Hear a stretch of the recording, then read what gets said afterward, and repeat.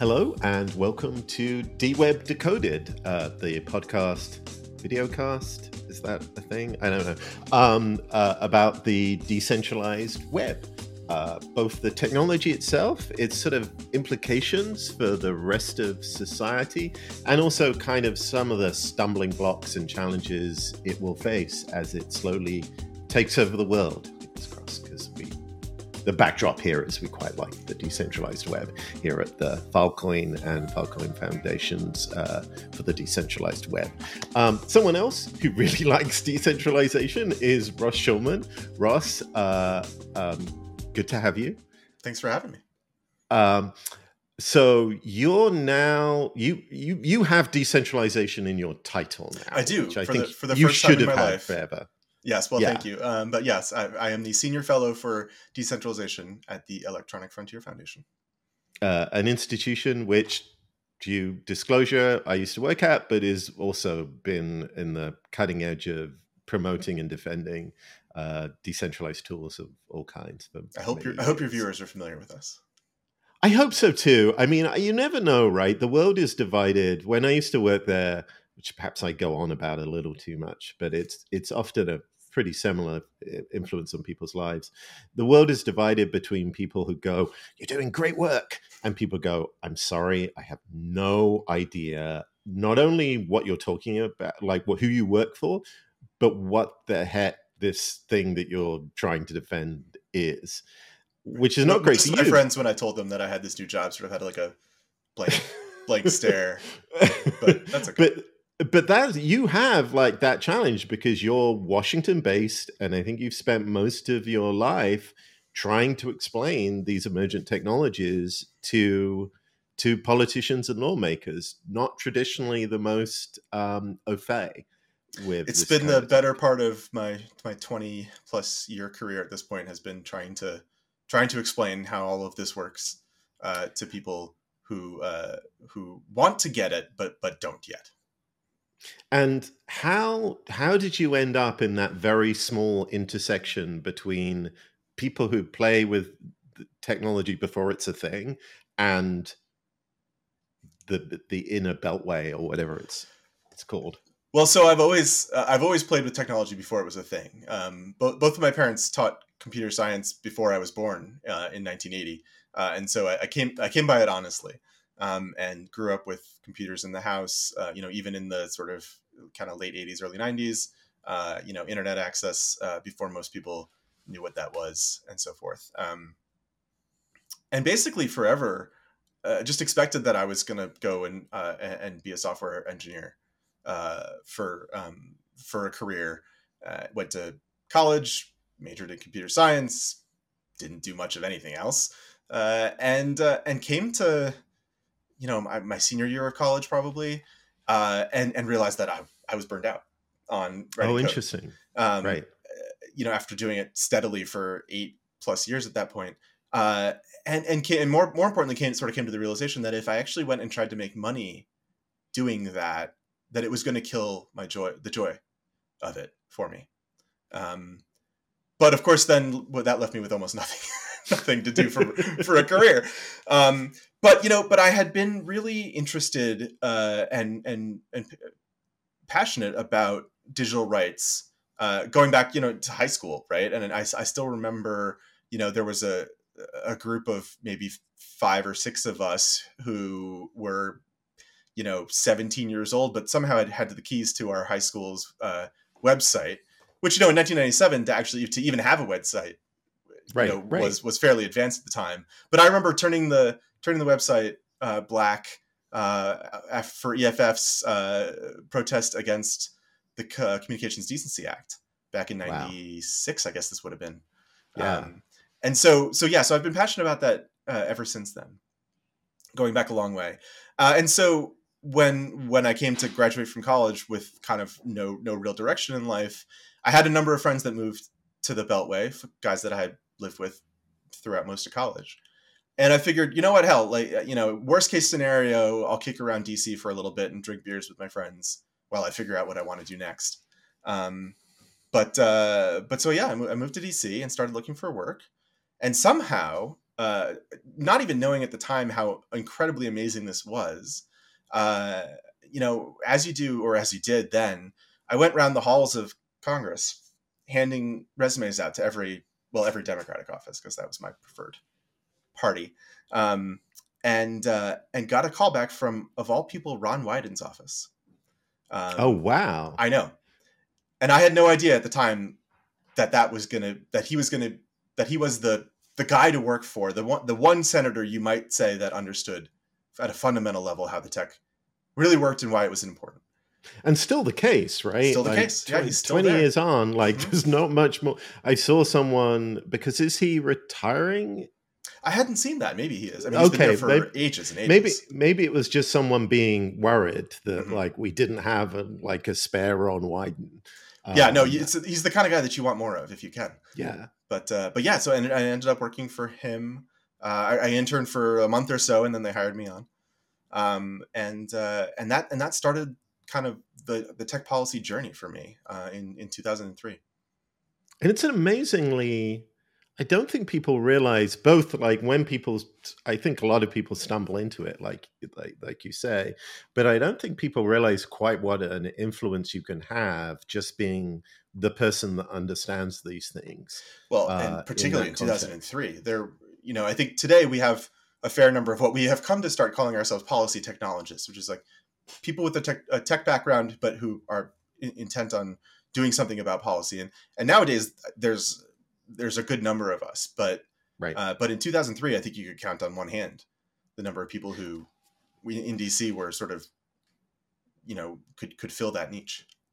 I should give a plug now to, so we support EFF, as hundreds of thousands of people do, but we also support a program called Tech Congress, which actually puts these congressional fellows who understand about technology just into places. And really that's about just raising the level of people that a staffer or a politician in the US federal system can reach out and go, hey, you know something about this, and have a good chance that they do. Because I think the other avenue to understand these things in DC is always to go to the big companies, right?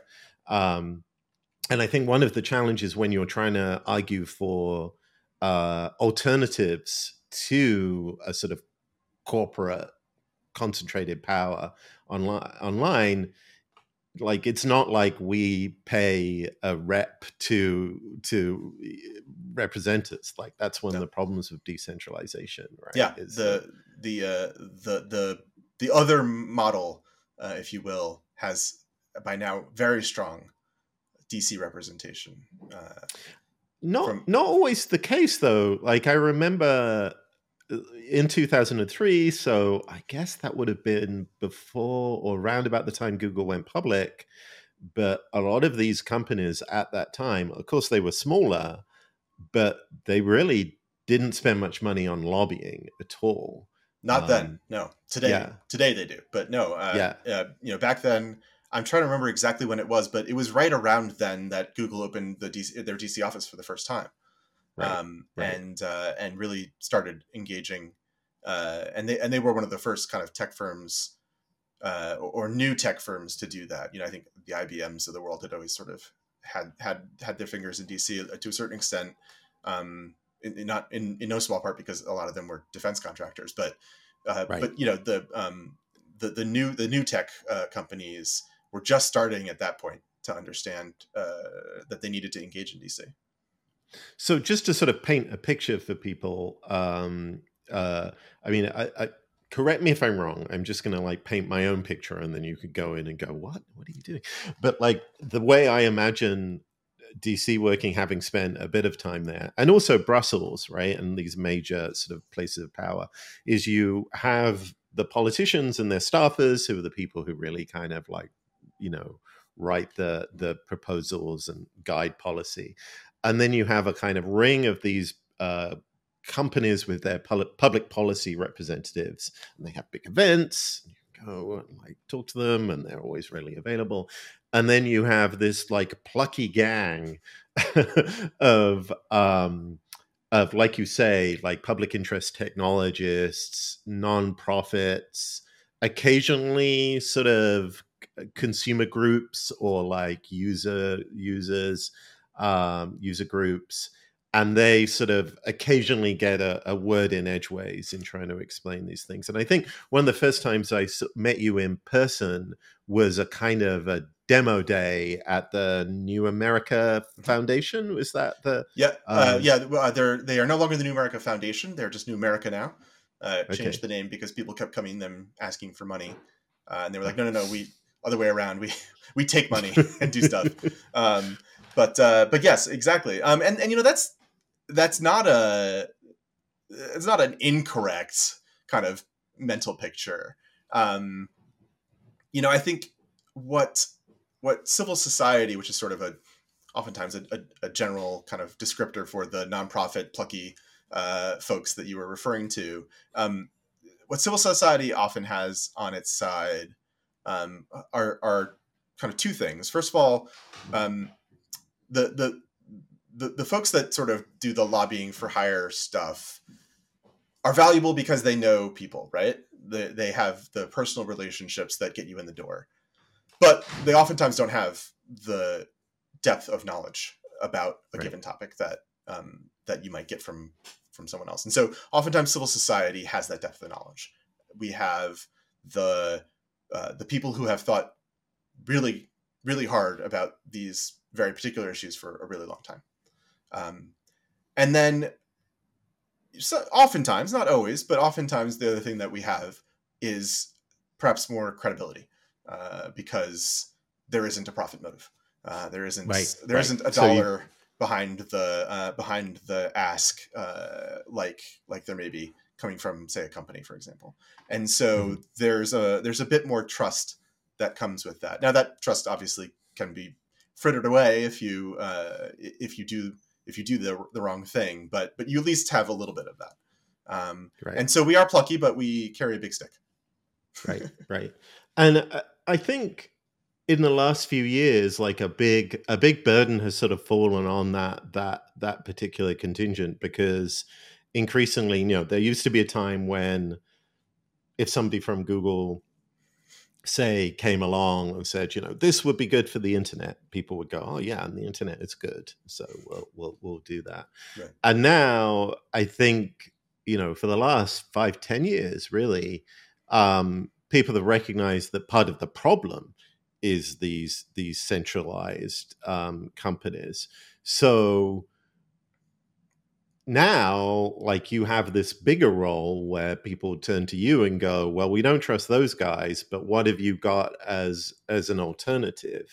Yeah, and that's an opportunity. It's also, it has its downsides as well. I mean, so for all, I mean, I'll play the Google bashing game all day long, but and there are plenty of issues in DC where I would find myself on the opposite kind of side from Google. But there are also other issues where I have worked with them quite happily over many years, and it was good to have them on side. I mean, I think particularly of the fight to preserve strong encryption against its it being undermined and sort of becoming a tool mainly for governments to spy on their citizens. Google carried that torch for many years and effectively as well. And so you see it right now in the UK, right? Yeah. Where you suddenly realize, it's not just the Signals of the world, but like also the Apples and even Facebook, who are sort of holding the line against this idea that governments or anyone can peer into your private communications. Yeah, that makes sense. Yeah, absolutely. But there are many other areas where DC is coming to the realization that maybe the words of Google ex cathedra are not like, we shouldn't just follow that blindly, right? And there are issues of privacy and centralization and other kind of issues, other kind of concerns where they might not have everyone's best interests in mind. But the knock-on effect, I think, there is that sometimes the response is just anti-tech. Yeah. full stop, right? It's like, okay, well, Google and Facebook and Apple and whoever represent tech, therefore we need the opposite of tech to Yeah. like all tech bad. Is Exactly. that, as a That is. technologist, is that painful for you? It is painful. It can kind of give rise to.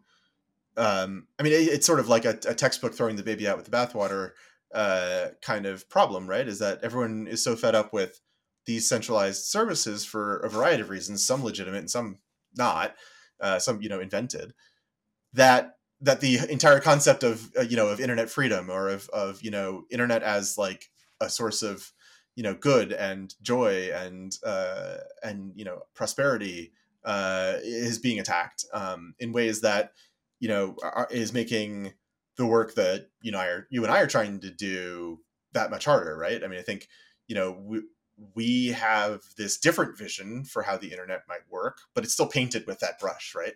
And it's still viewed as, oh, you're with the internet. We don't want to hear it anymore. We're gonna regulate you because you all have been running off the chain for 2 decades now, and look where you've gotten us. And it's very hard to go in there and say, no, we're different.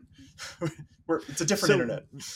What is that vision of a different internet for you? Like what picture are you trying to paint, not only for lawmakers but in your own kind of like head?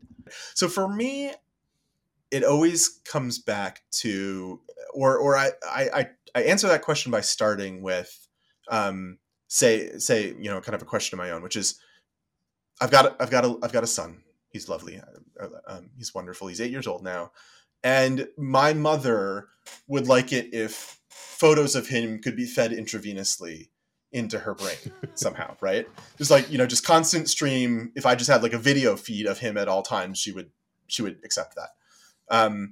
And my mom is, I mentioned at the kind of the top of the kind of recording, she's not like your typical, if my mother can do this, my mom can do this. Like, she writes technical documentation for a living, or edits technical documentation for a living.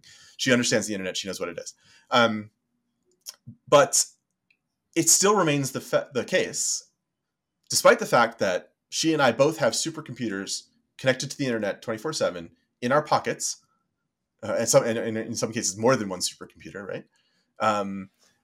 I can't easily provide those photos to her without involving, for some reason, some other company in the middle, whether that's Facebook, WhatsApp, Google Photos, whatever it may be, right? There are ways to do it, but you need to be a super nerd, right? Like, okay, yeah, I could get Nextcloud installed on a VPS somewhere, and I could give her a login, and I could do the photo sharing. It's bullshit. Like, excuse my French. I don't know if we do that on this podcast, but like the fact that this isn't easy, that this isn't just natural. Like, the most obvious solution should be that, like, my computer takes the bytes that are this photo and gives them to her computer. We don't have to have anybody in the middle except for the internet backbone, right? So that vision is what it, for me, is fundamentally, that is the vision. Why can I not exchange the data that I want to exchange with the people that I want to exchange it with, all of whom have supercomputers attached 24/7 to the internet, without involving someone somewhere in the middle? Now, I recognize that that's not a global reality, right? Not everyone around the world yet has supercomputers connected to the internet 24/7 in their pockets. But I think it actually has better penetration than some might think. But fundamentally, that's the question for me. Like, how can I get the world to that place where I don't need somebody in the middle in order to just send an abstract bucket of bytes safely, privately, to whoever I want? And I think there are two sides to this. Like, one is, as a technologist who sort of understands the nitty-gritty of networking,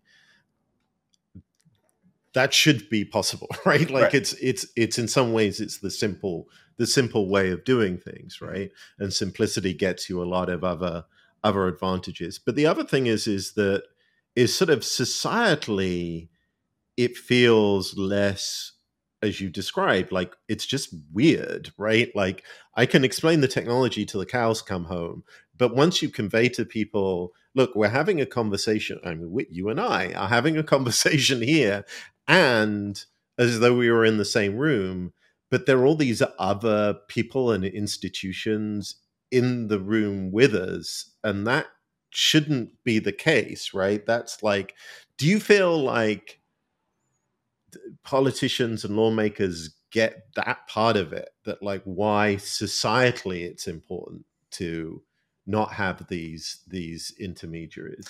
I don't think so yet. And I think that's partly because we've had this model of the internet for so long now that it just seems natural, right? It seems natural that for a social network to exist, there has to be a company and servers in the middle. We're not sort of conditioned to think of that as an intrusion. We're conditioned to think of it as necessary. Even when, as you and I might kind of get on this podcast and say, oh, it's not necessary. Most people, most everywhere, the question doesn't even occur, I don't think, as to why these entities need to be in the middle, because they've just always been there, and it's just sort of been natural.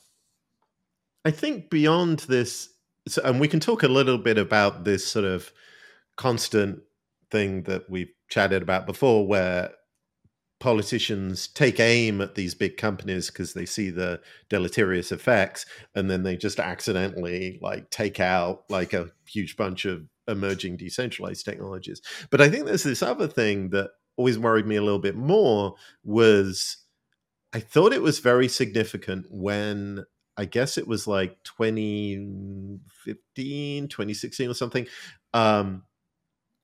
when Congress started pulling in people like Jack Dorsey and Mark Zuckerberg and Sergey Brin or whoever from Google, and call them in to hold them to account. Right. And I think that's very satisfying for politicians, right? You can go, what are you doing? Too. Right. But the very fact that you can do that just struck me as a huge red flag, right? There was a point where if Congress wanted to pull in the person who was in charge of the internet, I mean, who would they talk to? Right. Tim Berners-Lee, right. Just sit there going, it's nothing to do with me. Right. But I also think that politicians of all stripes, want to make a deal, right? That's what politicians do. Mm-hmm. And so they want to have someone who they can make a deal with. And I've never worked out how you can argue to someone who works in that sort of social environment that it's better to have no one. Right. And no, it's true. There is a certain amount of, I don't know if distrust is quite the right word, but it's in the right ballpark of this kind of concept of a completely leaderless, decentralized system. I think it sounds to a lot of people like anarchy. And how do you make that work? It's a very, I don't know, it's kind of almost like a Hobbesian kind of fear of ourselves almost, that says that, that's not feasible. You can't do that. It'll never work. Despite the fact that there's plenty of human history that shows that actually it works just fine. And so that I think there's some aspect of not wanting to understand or not wanting to be, not wanting to be impressed by it. Because if it's leaderless, then how do I control it? As a politician. Yeah, I guess more sympathetically, right? In many ways, politicians his job is to solve the problems that completely flat systems like democracy kind of throw up.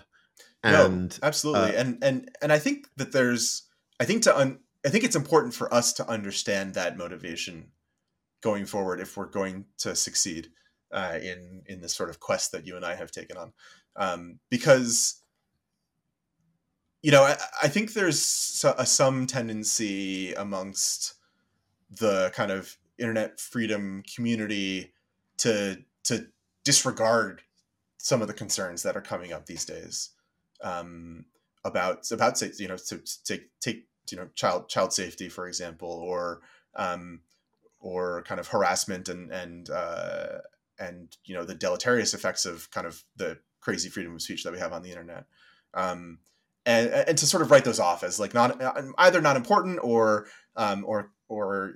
maybe not my problem because I'm an internet freedom advocate. But the fact of the matter is that if we don't have answers for those, then governments will do what we're seeing governments do, right? And whether we like it or not, they very much view their job as protecting their citizens, and view the internet as something that is threatening their citizens right now. And so we can hate that, and I do. I don't like it, but it is the reality that we're operating in. So figuring out what we do about that and how we respond to that is of the utmost importance, because we can't just disregard it anymore. I do feel like we're almost in a second stage of this, which is that there was definitely a period where I think the hubris of internet advocates like me, I'm not going to hold you, but it's just this, not only will this all be fine, but like there's a sort of technological determinism to it that like free speech will just expand, and that will be a good thing, right? And then sort of the secondary effects begin to kick in, and then you begin to lose the rhetorical battle, right? Because rather than people having to argue against you, you sort of end up having to go, yeah, but actually, like, free speech does have all these like positive values, trust me, which is a weak back foot to be on. Yeah. And we've been in that kind of state for a while now.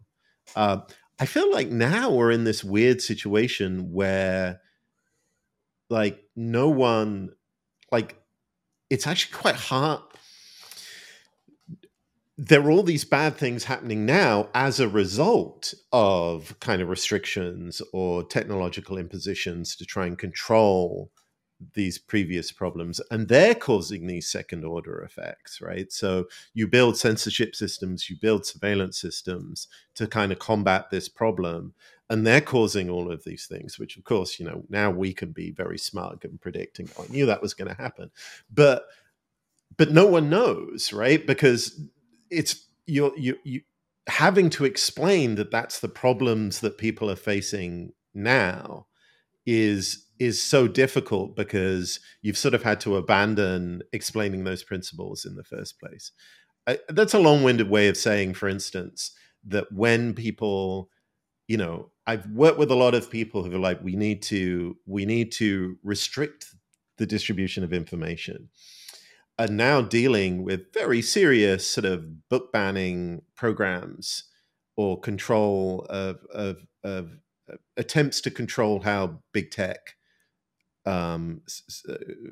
moderates. Yeah. And it's hitting the very people that they were trying to protect. And I find it like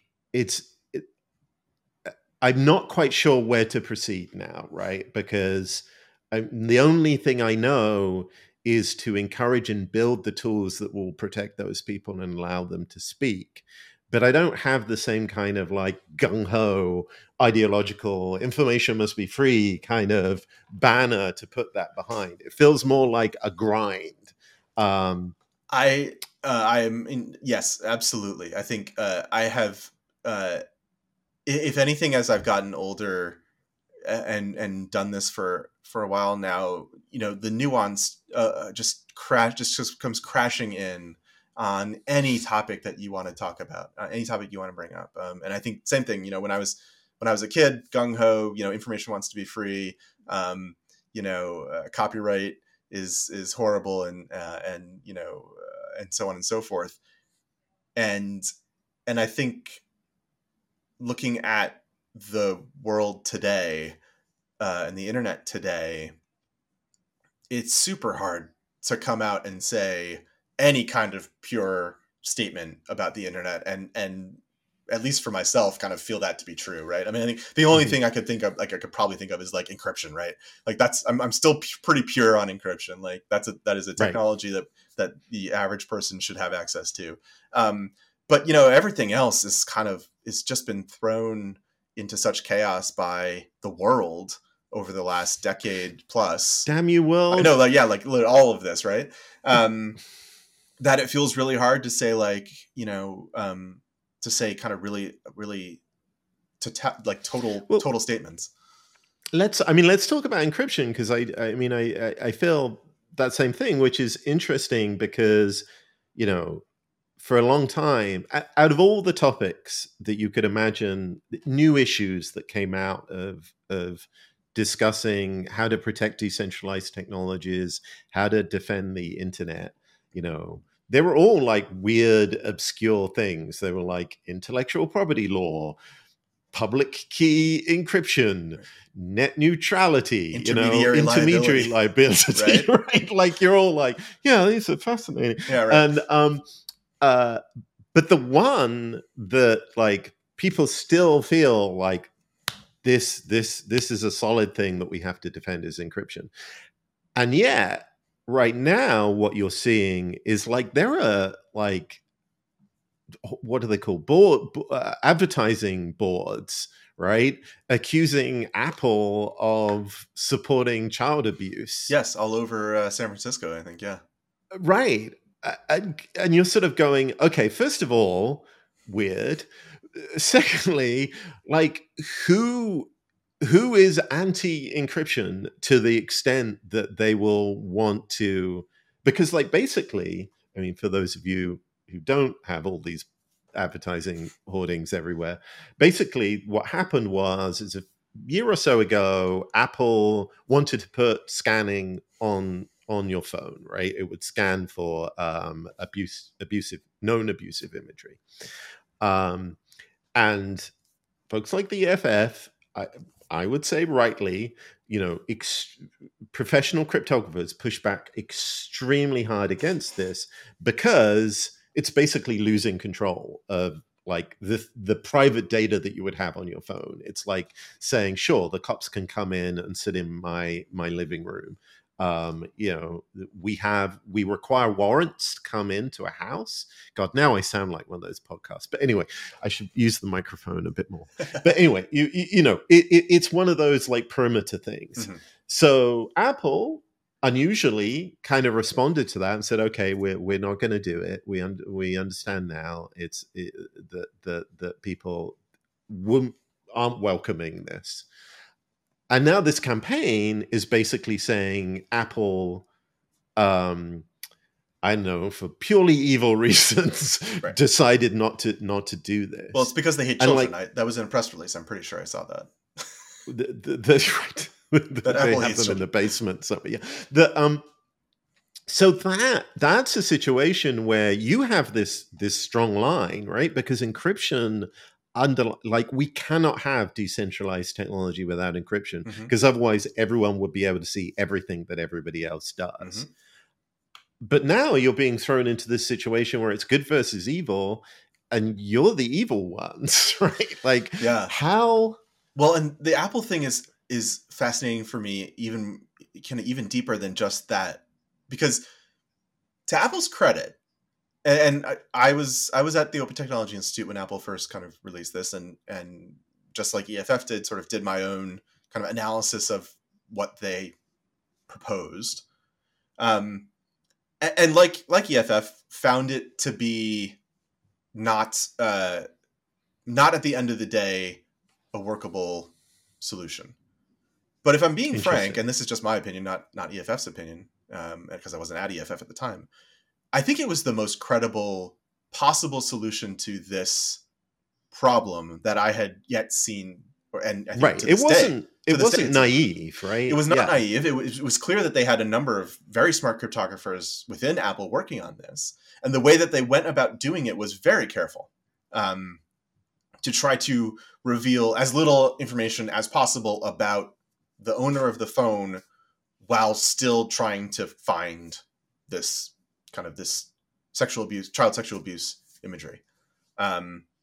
and for their trouble, they just got it from all sides, right? Like they saw a societal problem, tried to do their best to fix it, or offer a solution, I guess, not fix it, but offer a solution, and just like for their trouble, just got slammed by everybody and their mother, including now these ads that we're seeing in San Francisco, where in the wake of all of us saying, no, like this isn't going to work, you can't do it, it's going to undermine encryption, so on and so forth.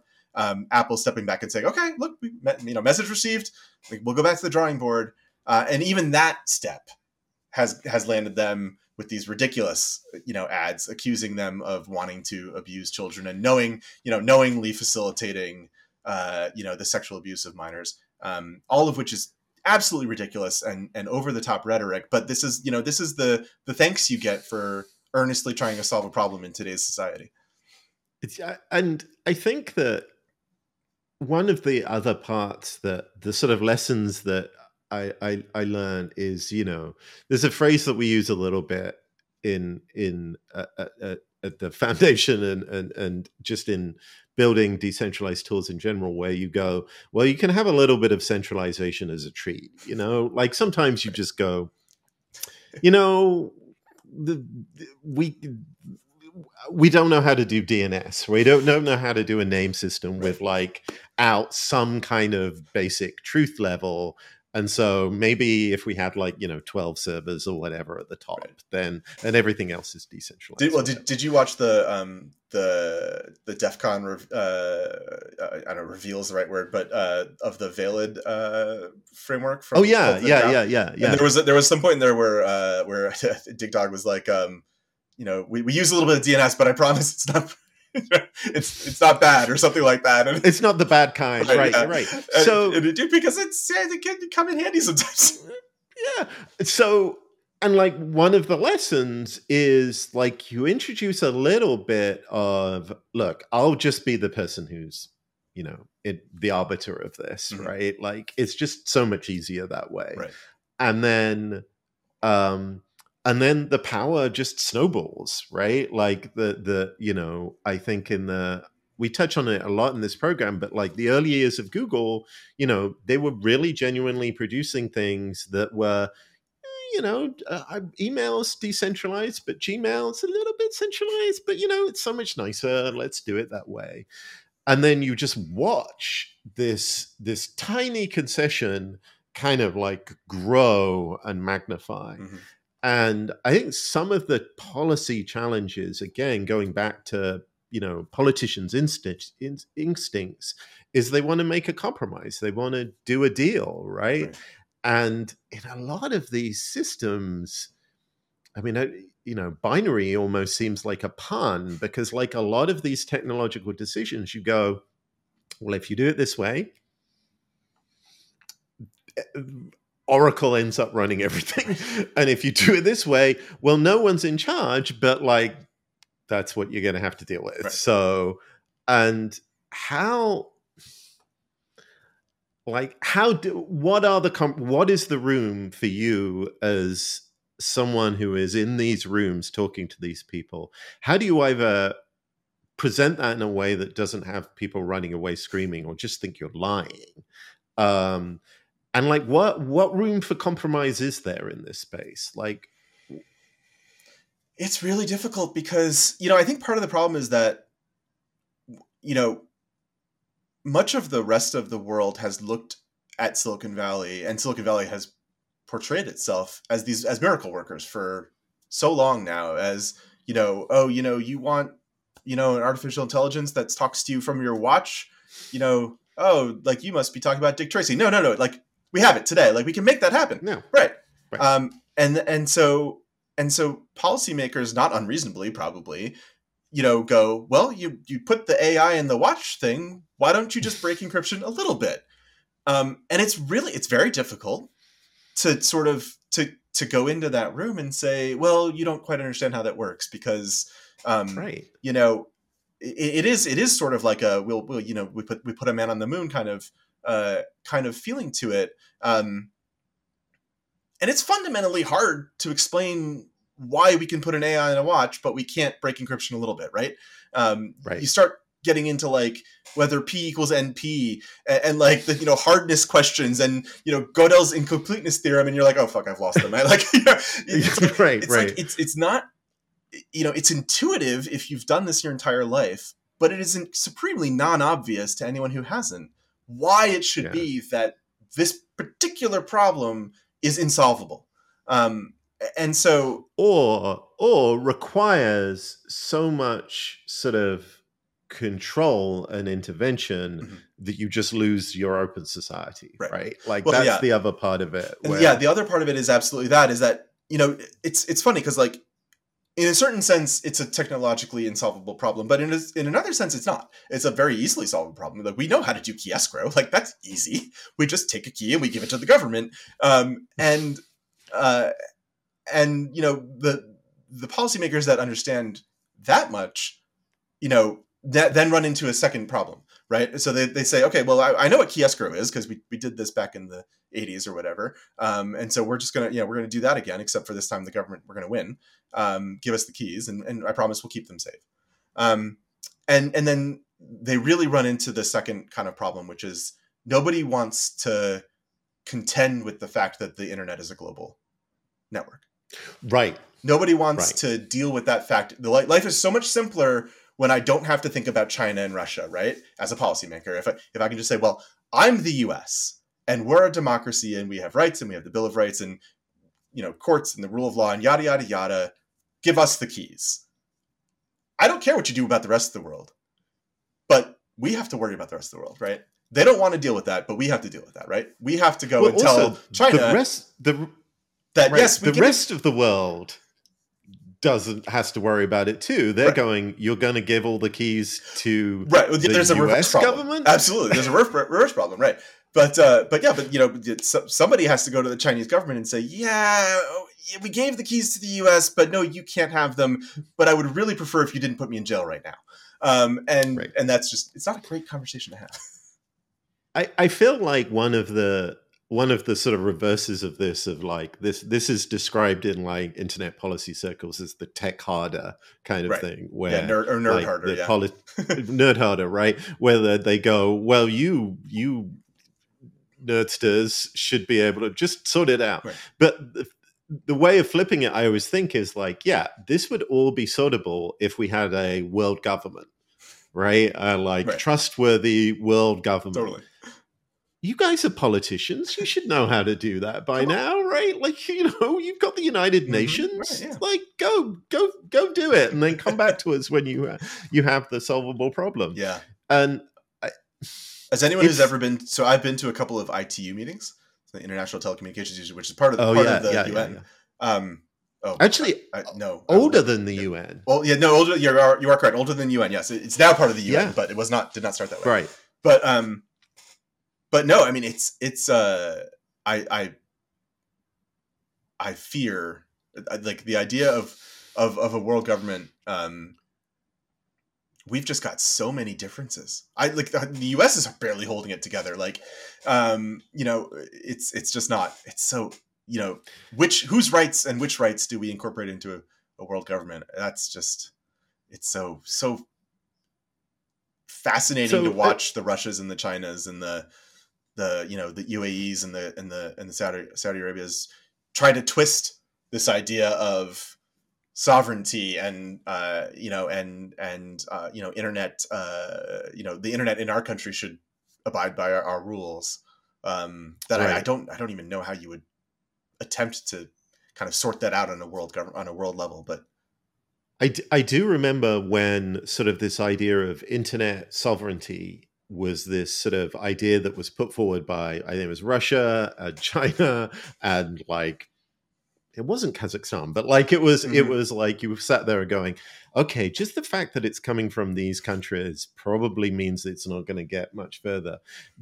But it totally did. Yeah. Like every country is now like, well, we want some control, and we understand that like, we can only control things up to our geographical borders, and therefore we're going to impose those geographical borders on the borderless internet. Yeah.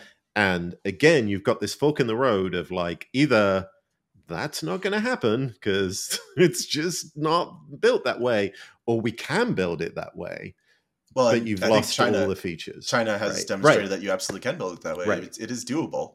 Right. And yeah, I mean, on my more pessimistic days, sometimes I feel like, you know what, we had a good 25-ish years of a global internet, but it was too good to last, and that this splintering is functionally inevitable almost. But that's on my more pessimistic days. But see, I'm a ridiculous optimist about these things. That's why I love you, even when I was at EFF, because like again, we can reveal exclusively that people at EFF don't just send out press releases; they sit and talk about this all the freaking time, interminably sometimes. And I was Mr. No Splinternet. Mm-hmm. Like, I think that there was a really strong argument that the internet is going to break up into these things, and how do we work to build technology and to do all of these things. Mm-hmm. And this is, I think, one of the advantages of consolations of working on decentralized technologies is that you sit there going, okay, how can we stop this pessimistic version from happening? Yeah. But I would say that even though I'm very confident that we can stick together that internet, these questions of governance and like how do you code rights into these systems, like people recognize, I think, that there's a lot of challenges to running a decentralized system, right? Like, I mean, just governing it, right? I'm involved in Filecoin's governance.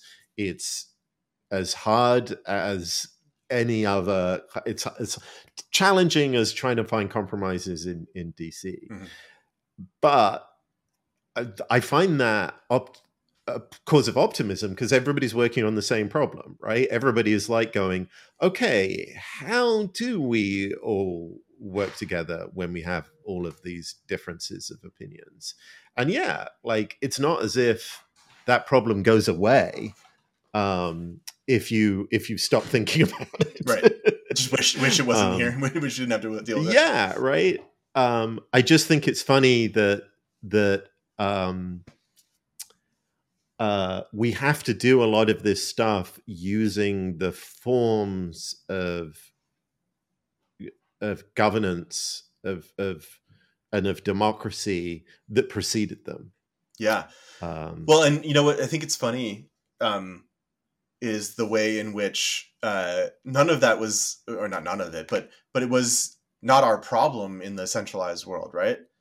The entities that we were dealing with were fundamentally dictatorships, right? It was dear leader Mark Zuckerberg on Facebook, and if you didn't like it, at least you had the opportunity to not be on Facebook, unlike, I guess, real world dictatorships where you couldn't get out. Right. But now that we're but that was like climbing over the Berlin Wall or something, yeah, right? Yeah.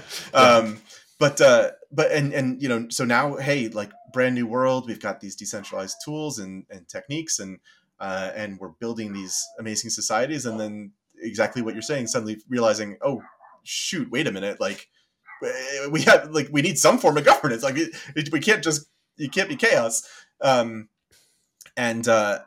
finding out that as hard as the tech is, the governance is harder. And not only is it harder, but they didn't teach you, like we didn't learn this in computer science class, right? Like nobody taught that. You need a whole other skill set that most nerds like you and I never got taught or never came up with. Well, the thing I find most exciting about kind of it's funny, we go through these podcasts and then I never say crypto or Web3 once, and we're sort of surrounded by it, and I know one of the reasons why is people don't like to talk about it anymore. But like one of the things that I find really exciting about this space is that you do get people who have like experience in all of those areas, and not just like the kind of accidental experts that I hope it's no insult, but you and I are, where we're like, well, I got a little Right. bit of, programming in BASIC and a little bit of, Model UN. Right. I guess I can do this. I read an Eleanor Ostrom paper once. It's I Right, got this. right. It's people who are like going, yeah, these are the incentive systems that have led to this is like, this voting and there's quadratic voting. But we tried those out amongst 100 people and it didn't work out. So we're going to do this other thing. Yeah. And so I do feel that there is like the same level of innovation going on in like, how do we represent and find consensus as there was to building public key cryptography in the 90s or 2000s. Absolutely. And some of my favorite, so you and I both have been to the DWeb camp for a number of years now. And some of my favorite people to talk to there are always the cooperatives groups that come. They always have the most interesting kind of thoughts about, how the technology and the ethos and the functional on the ground kind of governance kind of all meld together, and they're just fun people to listen to and learn from. It's absolutely true that bringing those people in to the movement has been great and fascinating, and I think vital. I think we're going to find really, really important down the road. Yeah. And I mean, I think we haven't really talked about like the current kind of threats to all of this. Apart from the encryption stuff, which is actually sort of worrying what's happening in the UK. But in general, I feel like that is trying to work out ways of protecting or representing in government, in statute, like spaces for those experiments in governance and organization is probably the best kind of positive work we can do. I think the other really fascinating kind of and important work that's happening right now, and it's messy and almost bloody at times, but is the work of discovering how we moderate the Fediverse effectively. Right. How do we do community moderation? How do we make that work in a decentralized way? Because we don't, we can't just yell at Facebook anymore, right? We have to. It's like yell at each other, right? We have to yell at each other, right? Like the greatest curse is to have succeeded, and now we're the ones saddled with all of these problems, as a sort of we in the sort of grand sense of the whole community, and like I said, it's messy and it's bloody at times, and it's there's name calling happening, but the work is important, and it's fascinating to watch. I don't run an instance. I mean, I do, but I'm the only user. I don't have a dog. I don't have a dog in the fight, but but other than to hope that we can figure it out and present. I don't know if there's going to be a solution, but whatever the sort of end result is, I hope it's positive, and we can point to it. We could talk for hours, and we usually do. Sure. But just to sort of like tie a bow on this, like one of the things that I always say about you is like I always find some like amazing new and exciting technology, and like I go into the community, and you're there already. there have to be at least 3 different IRC channels that we have found each other that we in. haven't found yet. Yeah, right. Go, oh, Ross, great. You're on this project too. Yeah, right. Well, it's really useful to have you here, Ross. But selfishly, what are you interested in looking at these days? So I've been toying. I've been toying the last week or two with the Veiled stuff. They announced it at DEF CON, and then I immediately went on 2 weeks of vacation, so I didn't get to play with it in late August when it was kind of brand new. But I've been playing with it, here in September the last few weeks, and just seeing what it's capable of. It's an interesting kind of melding of Tor and IPFS and stuff. And I don't think I've kind of plumbed the depths of it yet, but it's been fun to toy with. So I've been following that. I've been having a good time watching the Sprightly project build a scheme to WASM compiler. That's been interesting. And I had a chat with them. My favorite. Yeah, right. I had a chat with them I guess it was, just before I went on vacation, so early August as well. And learned all about kind of the work they're doing with the OCAPN protocol specification of a common protocol for networked capabilities, which is just kind of incredibly fun nerd sniping for me. And I just I go down that rabbit hole and have a great time kind of following what they're up to. So yeah, there's all that, and then I think Blue Sky is kind of the other interesting thing. They're iterating kind of really rapidly on kind of the third party stuff. So it's not just like the one app on Android or iOS anymore. There's other apps to ingest it from. There's also now you can basically subscribe, I think, like an RSS feed of literally every post on the the fire hose of Blue Sky basically is out there now, and you can sort of follow that as well. And so it's kind of interesting to watch that and then compare that with the Fediverse model and of kind of like more server to server kind of communication and try to see what's going to win, or more likely what can we pick from all of these different experiments to sort of put together the best kind of solution out there. So yeah, I don't know. There's so much going on. Like you said, I think we could talk all day about kind of the interesting and fun tech that is out there. So I feel like I should give you some to look at as in a sort of mutual exchange. So Eero. IROH is a reimplementation of IPFS that is super interesting and is in Rust. So, must be the new thing and exciting. Yeah.